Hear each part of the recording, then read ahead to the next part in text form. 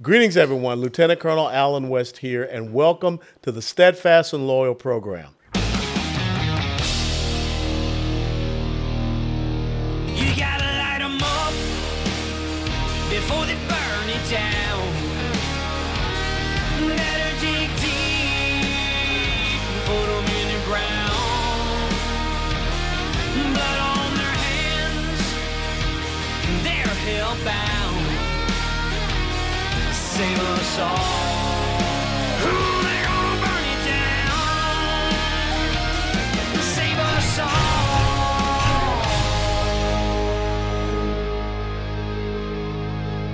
before they burn it down.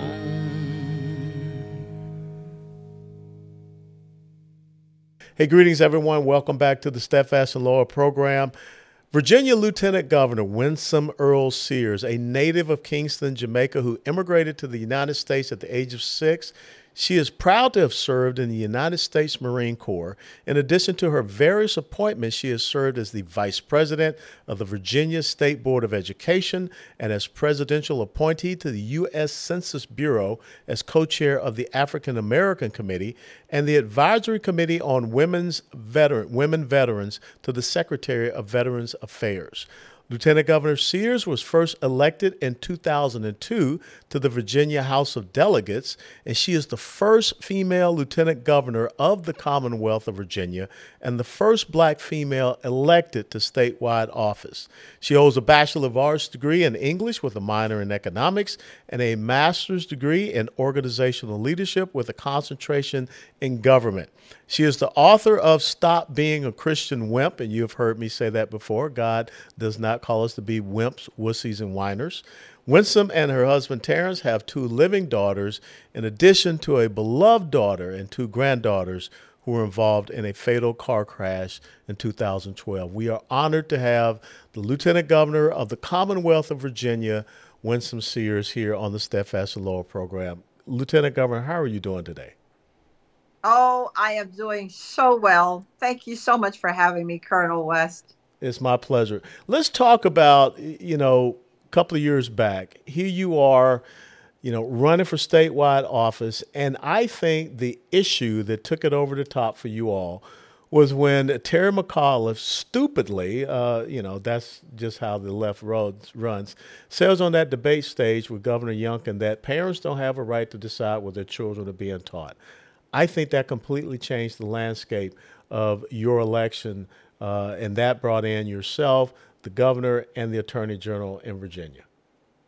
Yes, as a matter, it was fortuitous that he actually spoke what was in his heart. Yes. You see, if you leave them alone and let them just speak, they'll get to eventually what's truly in their hearts. And they've always been this way. It's always about control, you see. They want to tell us how to raise our children. They want to tell us how to spend, we should spend, how they should spend our money, rather. Mm-hmm. They want to tell us just about everything. And you saw they used the COVID to do that. So when people say COVID closed our schools, I remind them, no, COVID didn't close the schools. COVID policies closed the schools. COVID policies that these Democratic governors made closed our businesses. COVID policies that these Democratic governors made closed our houses of worship. So they are always looking for a means for control. And it's the Solinsky approach, as you know, never let a crisis go to waste. Let's talk about the major functions and duties and responsibilities that you have as lieutenant governor. Are they much the same as for a vice president, or here in Texas, the lieutenant governor is the president of the state senate? Is it much the same for you in the Commonwealth of Virginia? Yes, I preside over the Senate every time that it's in session. It's not given to anyone else. Certainly, most of the states, they have different roles for their lieutenant governors, and some don't even have lieutenant governors. They have something they call like a secretary of state type of a thing. But your lieutenant governor in Texas is a pretty powerful lieutenant governor. Yes. In that he can appoint to boards and those sorts of things, whereas I can't. But generally, lieutenant governors preside over the Senate, and constitutionally, of course, we are the next in line if something happens to the governor, and that sort of thing. Now, when you talk about your legislative priorities going into your term as lieutenant governor, along with Governor Youngkin, kind of give the audience an understanding, what are the top three priorities that you all have for the Commonwealth of Virginia? Well, it's really the same continuing priorities. We don't have, Republicans don't have control of our state Senate. Mm-hmm. So the really big things that we've been trying to do, we've been stymied. And in fact, the Democratic senators have said they're going to be an absolute brick wall against anything that the governor is trying to push through. Now, if we had a different governor, who would be a Democratic governor, you can imagine the press would have really gone on a field day with us, because the press would have said, you Republicans need to learn how to compromise. Yeah. You Republicans need to learn how to reach across the aisle. You Republicans need to know that the campaign is over and it is time to govern, that you represent all the people. But no, you haven't heard a peep about that from the media. And it is unfortunate, because it appears that they've taken sides, and that's not good. That's not healthy in a constitutional republic such as ours. So we are still trying to ensure that we have safety in our communities, meaning law enforcement knows that we need them, we respect them, and, along that vein. And then we want to make sure that parents understand that we're always going to be in their corner.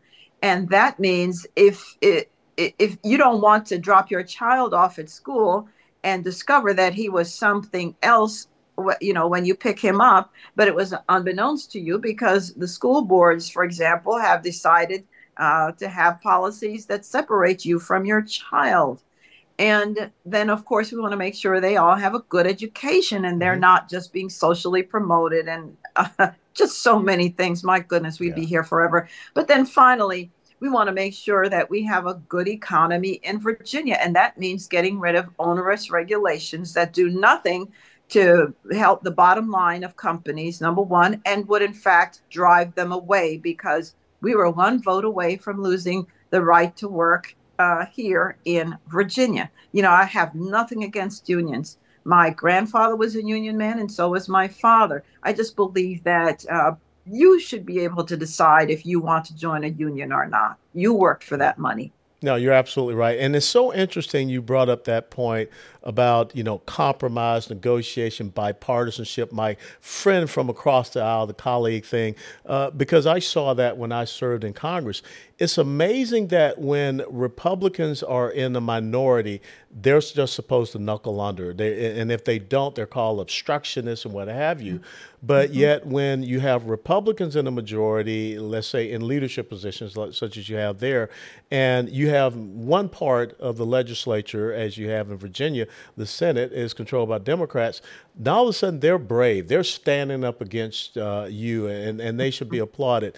When parental rights and school choice and all of these things are being cast aside, you have legislative elections coming up this November. How does it look, the prospects of you maybe being able to expand your majority in the House of Delegates and also maybe win back the state Senate there in Virginia? Well, we think it looks pretty good. We believe that we're absolutely going to keep the House, possibly even add a seat or two. The Senate is going to be a little bit trickier because of redistricting, but we believe that even if we just get to parity, we have 40 senators total. So even if we get to 20 on our side and 20 on their side, well, folks, I am the 21st senator. Yeah. We're in. We You're have the deciding vote. sides. Yes. And so what will happen, if nothing else, is, a lot will happen. But first, we will have more proportionate representation on the three big committees.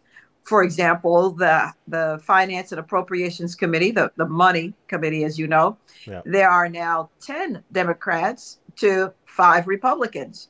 On the Business Committee, the Commerce and Trade Committee, Commerce and Labor Committee, there are 12 Democrats to 4 Republicans. And then on the really big boy, the Rules Committee, which Yeah. if I say 2 + 2 = 5, that's what it equals. Well, there are 13 Democrats to 4 Republicans. So even if a bill got out of any of the other committees and the Democrats didn't want it to, they can immediately turn around and send it back to one of those 3 and kill it. And so that's why we still haven't really been able to put forward a true common sense. We're not asking for anything big, just common sense agenda that can help Virginia. Because let me finish with this, Colonel. When we were running in 2021, I kept hearing businesses say, we're going to wait and see what happens after your election, because either we are not coming to Virginia, or we are not expanding what we already have in Virginia, or we are going to pick up and leave. So, you know, all the beautiful things we love, the beautiful schools, the roads, the bridges, the quality of life, businesses pay for that because they are the job creators. Government doesn't create, government can hinder. And so we want to make sure that we remain a business friendly state so that people can have the jobs, we can have the quality of life, et cetera, that we want. You know, you are a veteran of the United States Marine Corps. And when I think about the standing of our maritime capability and capacity, and Virginia is a huge military state, Yes. and especially when it comes to our naval maritime fleets, when you have the chief of naval operations testifying that they don't have enough assault shipping to get the Marines to the battlefield, and that's the primary mission of the United States Marines. When we have China that has a larger surface warship fleet than we have in our Navy, and understanding the shipbuilding that is there in your home state, how are the policies, the national security, the defense policies of this current administration adversely affecting the shipbuilding industry there in Virginia? Yeah, so we have several shipbuilders, as you know. We're a big Navy town. We're a big Marine Corps. We're big everything because, heavens, we have the largest naval base in the world here in Norfolk. We also have headquarters here for NATO. Yes. We have the Pentagon here. We have 28 different military installations. We have a sizable veteran population and, of course, federal contractors. And we can't afford to fool around with anything that has to do with national defense. And so when I hear some of the Democrats say they're going to reduce the scope and the size of the defense budget, I'm asking myself, what planet do these people live on? What planet do they understand that if we do not have a strong military, then we don't have a country? Because if we are overrun by any of our foreign adversaries, they take our Constitution and tear it up. It means nothing. We are the ones who make sure that the actual defense of the Constitution, by the way, happens. And the fact that our commander-in-chief is dilly-dallying with this is very troublesome, because he has been in government apparently since he was a toddler. He ought to know better. This is really disheartening, and it is no wonder. I was just reading a report that the Army is having trouble in recruitment to the point where they're having to, and I can imagine how you feel about that. They're having to redo a lot of the requirements, where it's almost as if, do you not understand? An army has to be ready, has to be prepared to fight. Who are we bringing in? What is the character of these people, et cetera, et cetera? What is the education level? You know, this is a whole different type of world that we live in. We've got to have the technological know-how. I understand we don't even have the ammo to fight because we've depleted our reserves. The morale is lacking. I mean, heaven help us, Colonel.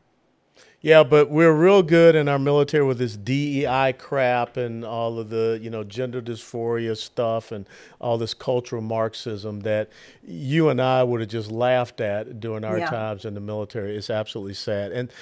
But I want to bring up something, because it was about maybe a couple of months ago. I had the opportunity of watching you on Bill Maher's show.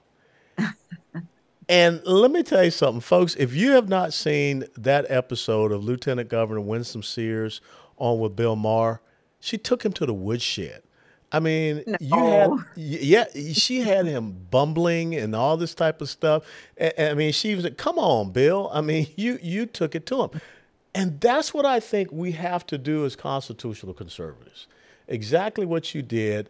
You went into what some would consider an unfriendly environment. And I listened. The audience were applauding you. And he was absolutely blown away. And I think he gave you a high compliment in saying that you're the type of person that the Republican Party needs. So what's in your future? If you can go in and you can have Bill Maher knuckle down, what's in the future for Lieutenant Governor Winsome Sears? Well, I think to Bill's credit, now he did try to pin me down on a few things, but he was generally very nice to me. Yeah. I think he wants to give everybody an opportunity, to speak, equal time on his show. So, I think, Colonel, when you come with common sense policies, then it's very hard to argue against that. Yes. And I think Bill realizes that his side has really gone so far left that if the earth were flat, they'd fall off. And he's not about to go with them. I think that's what he's understanding, So, because what we know about these types of revolutions is that they come for you after a while. Yeah. Anybody remember Robespierre? Anybody remember all the others? It comes for you because it eats itself. And then you have this very small fraction of people who have all the power when they said they wanted to ensure that power devolved to the people. Fat chance. So we learn from history, Colonel, that we don't learn from history and we repeat the same mistakes all over again. So you asked what's in my future right now. I am really determined and focused on making sure we win back the Senate. And I am doing everything I possibly can because I want to look down come next session, starting January of 2024, with a lot more Republican smiling faces looking back up at me from the rostrum, because then it means that we will get common sense agenda through. We will have policies that ensure we're safe. We will have economic policies that help everybody. That for goodness sake, they talk about things that are controversial, and they say parents not having a say in their children's lives should not happen. And it's have you all lost your minds? Mm-hmm. So we couldn't have won in Virginia if we didn't have enough Democrats and independents who came over to our side and say, no, these Democrats have gone a bridge too far. So we go on shows like Bill Maher, and I was even on Good Morning America. I was talking about my book, of course, but I tell you, I had a gentleman come after the show and say, I'm a liberal, but I love everything you're saying. Keep it up. If I could vote for you, I would. So, we just have to be very careful that we don't, for example, let the Black vote, the immigrant vote, the Asian vote, the Latino vote. We don't cede that to the Democrats. We go after every vote and tell them what our message is, what our, the free enterprise system being the best, et cetera, et cetera. And by the way, Colonel, I'm not wanting all Black people to be Republicans. Are all white people Republicans? No, we'd be back. No. What we want is for to be left alone. We're adults. We're going to vote the way that we want to. And we're not asking you for your opinion about it. You vote that way, but leave me to vote how I want. And by the way, get off my grass. I pay the mortgage around here. So, Yeah, I thought it was so condescending and offensive when Joe Biden said that you ain't Black if you don't vote for me. That says that because of our skin color, we don't have the cognitive ability to think on our own. And I think that more people are awakening to that. And when I go down to the border here in Texas, you have more people in the Hispanic community that are saying, we don't want our borders wide open. We don't want, the flooding of human and sex trafficking, the fentanyl, the control of the cartels of That's our right. border towns. So we've And got they're to, terrorists who are they are coming across terrorists. the border, financed by Iran. And we Yes. don't know. They're trying to find these people now. For goodness sake, if you had done your job, Mr. President Biden, we wouldn't be in this position. But of course, he's protected, right? He's got Secret Service all around. From what I read this morning, they are also changing his home in Delaware to make it more secure, using tax money to do that. Now, I don't mind that. I don't begrudge it. The president deserves that. But how about the rest of us, Mr. President? Are we safe?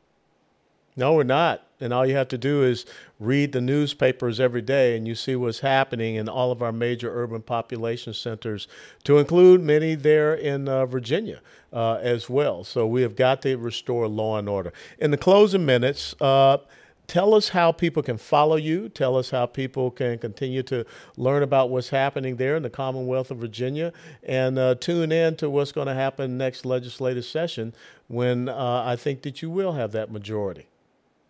Actually, we do have a budget amendment session tomorrow. Okay. So if you go to our legislative website, then you can actually tune in live. We start at 10, and you can see me bringing the senators back into session.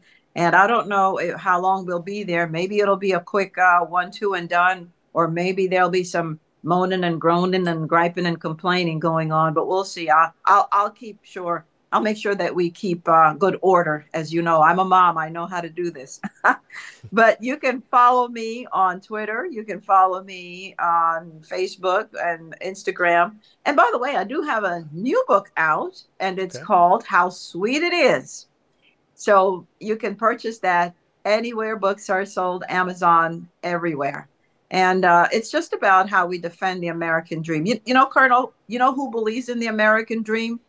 The people who are at the very border we just discussed, the southern border, they believe in America so much that they're actually, as you know, throwing their children over the wall, literally trying to plant them in American soil, because they know if they just get a foot, boy, their lives will go just like this, like it did for my father, like it did for me.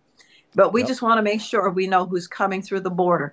So we can't allow the people at the border to be more patriotic than we are. Can you imagine that?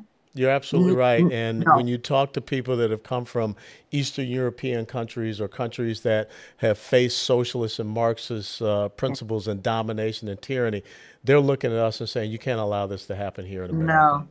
No. America must remain America. That city on a shining hill. City on a shining hill, Ronald Reagan said. Hey, I just want to share with everyone out there in the steadfast and loyal world that Lieutenant Governor Sears has an opportunity to stand with an old ugly dog-faced soldier on Friday, September the 22nd at 4:15 p.m.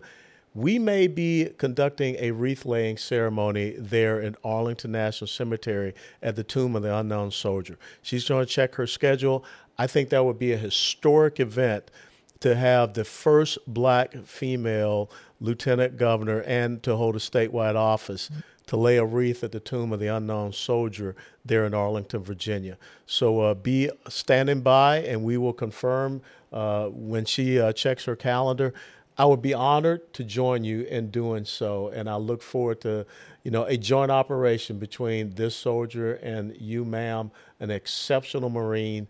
You're an exceptional person, and you show why America is truly the land of the equality of opportunity, not the equality of outcome. So God bless you and all that you're doing there in the Commonwealth of Virginia.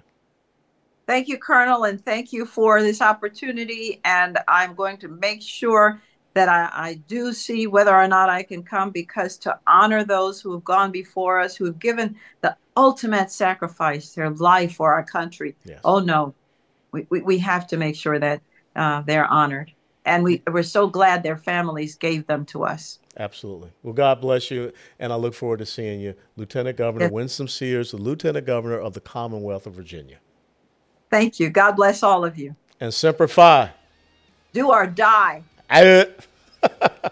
Thanks, everyone, for joining us for this episode of the Steadfast and Loyal program. Special thanks to Lieutenant Governor Winsome Sears of the Commonwealth of Virginia for joining us, and an incredible conversation to understand what we must do to keep our respective states strong and not allow them to fall into the hands of the progressive socialist left. If you enjoyed this conversation and if you enjoyed this program, please click the like button, share it with others, and until next time, steadfast and loyal.